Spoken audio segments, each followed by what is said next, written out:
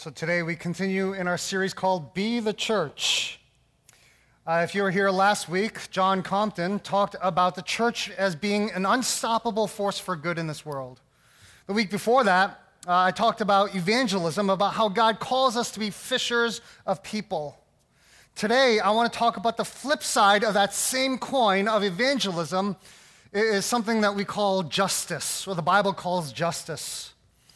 And so to begin with, I want to start off with reading a portion of scripture found in the book of Amos. If you would all stand together as we read the word and honor his words to us. And in this passage, God has some harsh words for his people. And he speaks through the prophet Isaiah to his people, and he begins by saying this: I despise your religious festivals. Your assemblies are a stench to me. Even though you bring me burnt offerings and grain offerings, I will not accept them.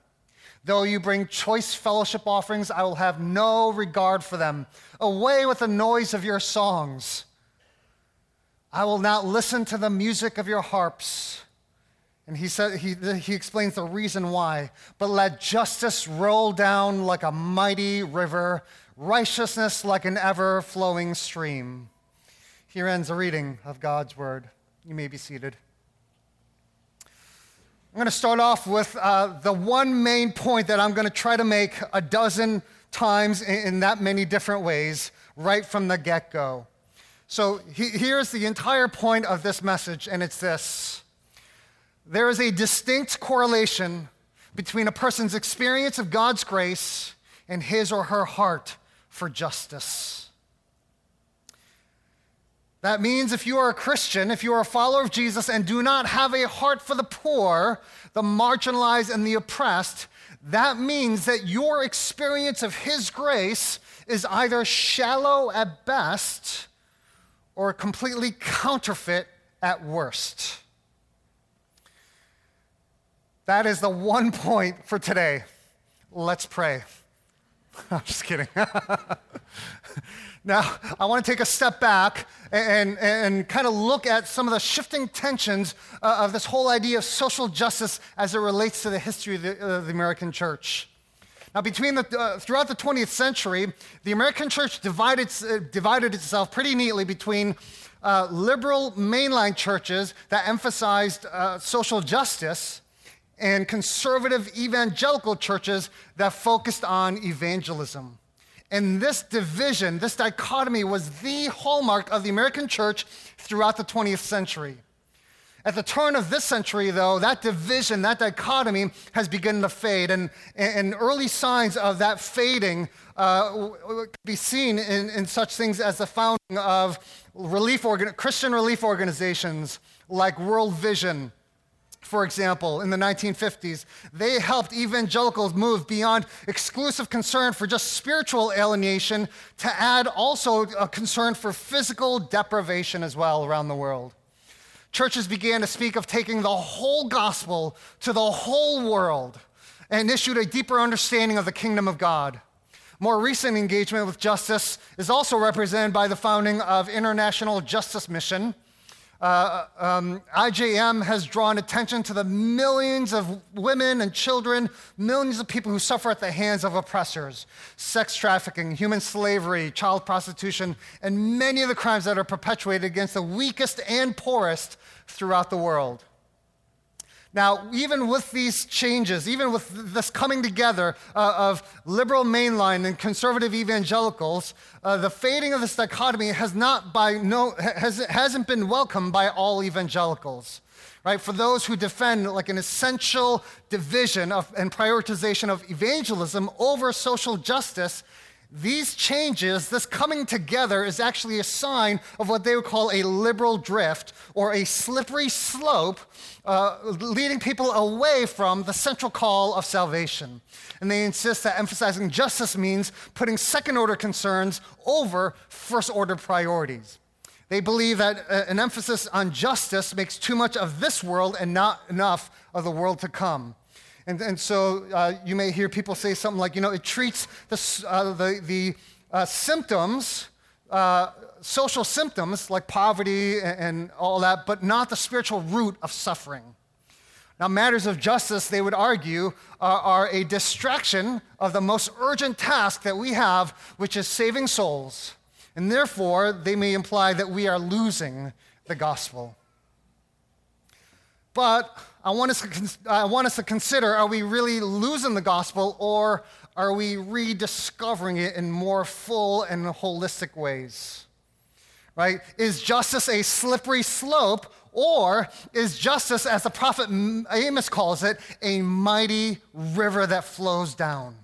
Right? Because there are other evangelicals, and I think many of us fit into this category, who vigorously affirm the need to engage issues of justice as a recovery of an aspect of the gospel of Jesus. And that Christians for too long have forgotten or neglected, or even worse, wholesale rejected the emphasis on social justice. And they would argue, we would argue, that justice is not simply a pragmatic bridge to building to create an opportunity to present an otherwise spiritual gospel, right? Rather, the gospel really creates change, not just spiritually, but in so many other areas, physically, emotionally. And so justice, we would say, is as inseparable from the gospel as truth is from grace. It means that the gospel of Jesus Christ encompasses God's response to every human experience and need that we see. And any view that implies that injustice is inconsequential to God or to the priorities of God's people would be biblically invalid. And so sometimes I get asked by especially newcomers, so is Grace Ann Arbor a liberal mainline church or an evangelical conservative church? And I often answer that question with yes. We are a church that is for the city. We are a church that is not here to throw stones at our culture. We are not, at the same time, not here to become like the culture. We are here to be the very presence of Christ in this world and in culture. And so grace, God's grace rightly experienced, is not just for ourselves. It has to extend as we experience it and overflows to our neighbors, to our city, to our county, to our nation, and to the world. And that includes not just spiritual redemption, but cultural renewal, addressing physical and social issues as well. So much so that I would say, especially when you read through the Old Testament and even New Testament, the entire Bible, justice is a requirement of those who follow Jesus. Now, think about the word requirements. What are requirements? Requirements mean that they are absolutely necessary component of something, right? You have to do them. There's no way to get around it. So, for example, when you get a driver's license, there are certain requirements in order to obtain one, right? So in the state of Michigan, you have to be how old? 16? Yeah, I said 18 last service, and I had a bunch of people, especially teenagers, are like, no, actually, it's 16. Okay, thank you very much. You have to be 16. You have to be a resident of Michigan. You have to pass a vision test, a written test, and a driving test. These are the requirements. There are no arguments. There's no discussion. There are no exceptions, right? Or if you want to travel internationally, it is required that you have a valid passport or visa. That is the requirement, and there is no way around it. Now, given that, it's really interesting that the prophet Micah, he says this, and again, he begins by speaking for God, and again, rebuking the complacency of God's people in worship, and he says, "With what shall I come before the Lord and bow myself before God on high? Shall I come before him with burnt offerings, with calves a year old? Will the Lord be pleased with thousands of rams, with 10,000s of rivers of oil? Shall I give my firstborn for my transgression, the fruit of my body for the sin of my soul?" And he says, "He has told you, O man, what is good, and what does the Lord," what's this word? Require. Not desire, not suggest, but this is what the Lord requires of you. But what? And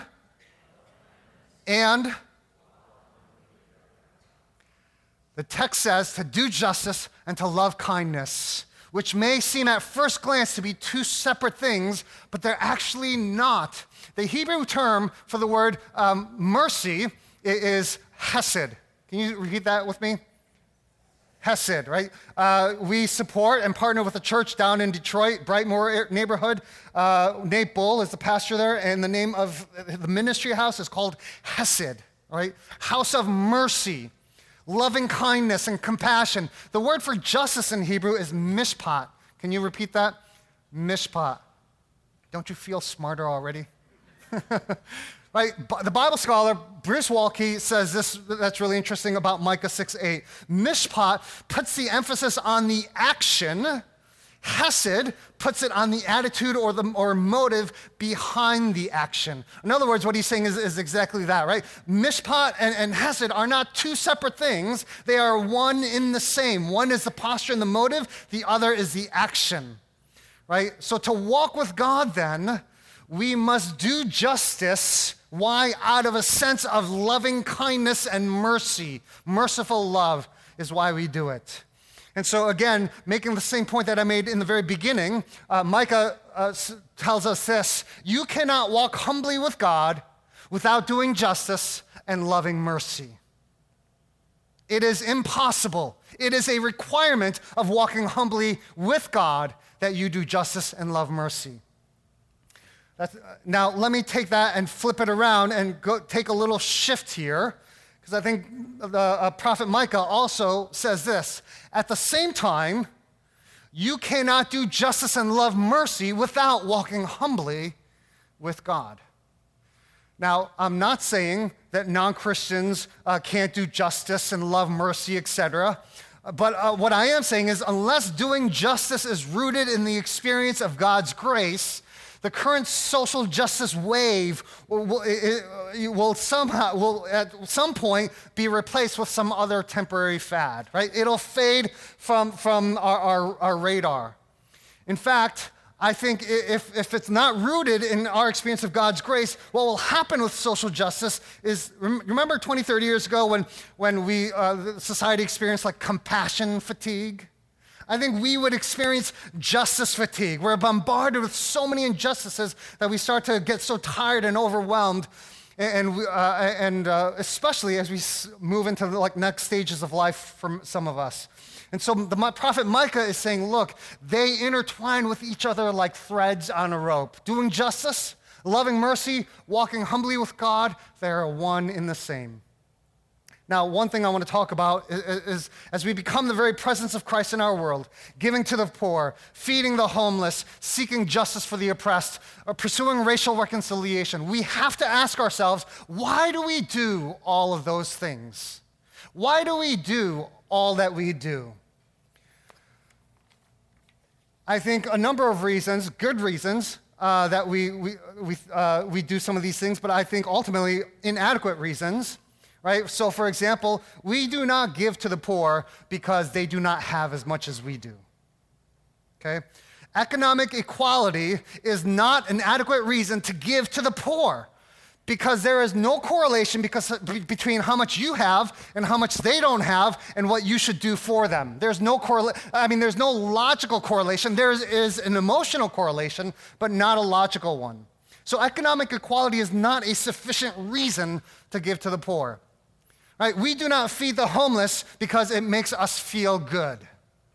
Personal gratification is not an adequate reason to serve those in need. Besides, there are a lot more things that require a lot less time and energy and inconvenience that gives me a lot more personal gratification than serving other people. Right? So feeding the homeless, doing justice, it's not because it just makes us feel good. We do not seek justice for the oppressed because it will make a difference. And I know this is a huge thing that many people say, well, it makes a difference, right? Missional impact is not an adequate reason to defend the cause of the fatherless and to plead the case of the widow. Finally, I would say we do not pursue racial reconciliation as reparation for past misdeeds. Right? Repaying the sins of our fathers is not an adequate reason to fight against racism. social justice and racial reconciliation that is not rooted in God's covenant relationship with his people, in my opinion, neither brings true justice nor real reconciliation. Maybe at a surface level, but not deeper than that. Now, disclaimer here, these may be some of the results of doing justice, but they are not the reason why we do justice. Does that make sense? All two of you. Okay, great. Then why do we do what we do? Most of you are like, I don't care. Hope not, right? I'll give you the reason, and then we're going to look at a picture found in Genesis chapter 15. So let me just give you the reason. We do not do what we do what we do, not because there is a need in the world, not because it makes us feel good, and not because it will make a difference in the world. We do what we do because it reflects the character and heart of God. In other words, right, sounds like a Sunday school answer, because of Jesus. Now, what I want to do is take a deeper dive into a picture to illustrate this is the character and heart of God, because again, I think it just wouldn't do any good for us to say, well, because of Jesus, right? That's like a very superficial answer. So Genesis chapter 15, I think one of the most important chapters in the Old Testament. I say that about several chapters, but today this is one of the most important chapters in the Old Testament. And here's a little picture, a sketch I found of what happens in that story. But let me just tell you that story a little bit. God instructs Abram to kill some animals, right? Cut them into pieces and arrange them in 2 rows with an aisle so that Abram could walk through them. Right? In those days, I mean, to us that sounds kind of weird, but in those days, this was considered a regular custom and an official ceremony when a lord wanted to make a covenant or a promise with a servant, and the servant, it would be a legally binding oath. As the servant walked between the pieces, he would make an oath to his master, and he was acting out basically what was called the curse of the covenant. In other words, I'm making this oath, and may I be torn into pieces, split in half, like these animals, if I do not keep the terms of the covenant that I'm making to you today, my master. So Abram figures, God tells him to arrange the pieces, that he is going to be walking through the center aisle, making this covenant. What happens instead is darkness descends, and as darkness descends, a flaming torch, symbolizing the presence of God, instead walks through the pieces, and then that vision ends. The implication here is this. God is saying to Abraham, look, I made a covenant with you. I'm going to bless you, and through you, you're going to bless all the nations. And now I have sworn, and I've made this oath of this covenant, that may I be torn to pieces if I do not fulfill that promise to you today, my servant Abraham. Abraham is stunned because, first of all, it was God who went through the pieces. Lords never walked through the pieces. It was only the servant that made that oath. And secondly, Abram himself was never called to walk through the center. The ceremony ends and God makes a covenant with Abram. And this has huge implications. In effect, God is saying to Abram, look, may I be torn to pieces if I do not bless you and keep my promise to you, Abraham. But more than that, may I be torn to pieces if you do not fulfill the terms of this covenant, if you do not always obey me. Right, and that's exactly what God does. He keeps that covenant because centuries later, what happens? Jesus is on the cross. He's being torn to pieces, literally, whips and nails. And why? Because he was taking on the curse of the covenant on the cross, which is why Paul says in Galatians, Christ redeemed us from the curse of the law by becoming a curse for us. He took on the curse. He redeems us in order that the blessing given to Abraham might come to us through Christ Jesus. Later on, he says to the church in Corinth, for you know the grace of our Lord Jesus Christ, that though he was rich, yet for our sake he became poor, so that you, through his poverty, might become rich. This is all a picture of God's heart and his character. I only point that out because, again, it is this gospel picture that, again, helps us realize we do what we do, social justice, acts of good deeds, not because there's a need in the world, not because it makes us feel good, not because it will make a difference in the world. We do what we do because it reflects the nature and the heart and the character of God in this world. Social justice is not a program of the church. It is a passion that God has for this beautiful world that he created that is now broken by sin, which he will one day come again to reclaim and restore.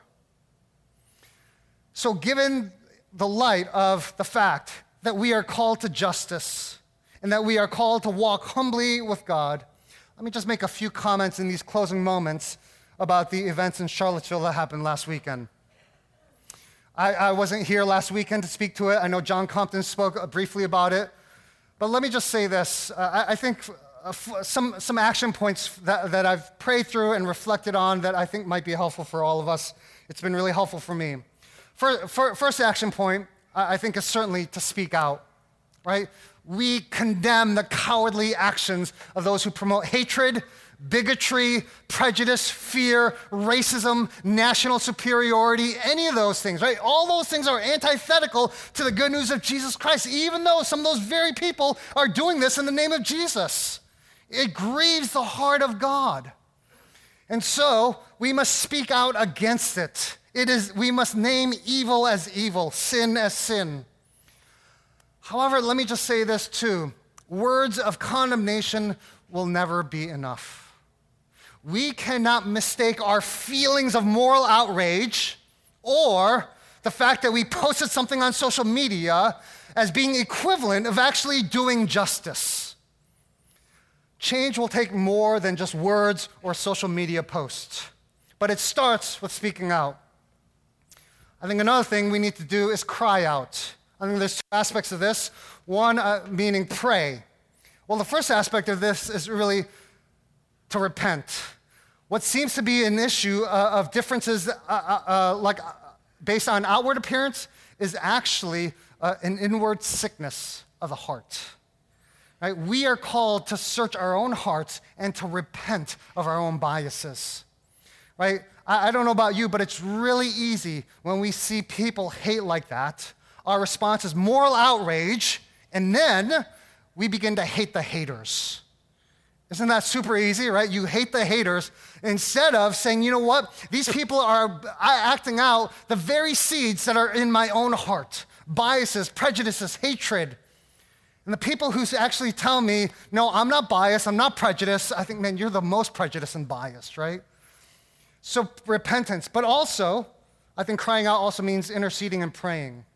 How many of us have actually prayed for the people marching or some of the leaders in that alt-right movement? Right? No, I mean, instead, we just hate the haters. How many of us have actually prayed for them? That God would open their eyes from false teachings and that God would open their hearts. We must pray for not only them, but we must pray for the courage of our leaders, the unity of our community, and the witness of our churches. So cry out. Thirdly, I would say reach out. Right? Prayer without action isn't enough. We have to extend our hand across the table, both personally and corporately. That means we have to create relationships with people who don't look like us and who don't believe like us. How many of your friends or closest friends or people in your community group are people who believe exactly like you do? Right? That's not a good sign there. Reach out. That means we must engage the world with the love of Christ, being God's agent and demonstration of his love to the world, reaching across the table to other religions and non-Christians and partnering with other Christians as well in this fight. And finally, we must stand out. What do I mean by that? Look, we, the church, right? The series is called Be the Church. We, the church, must start to act like the church.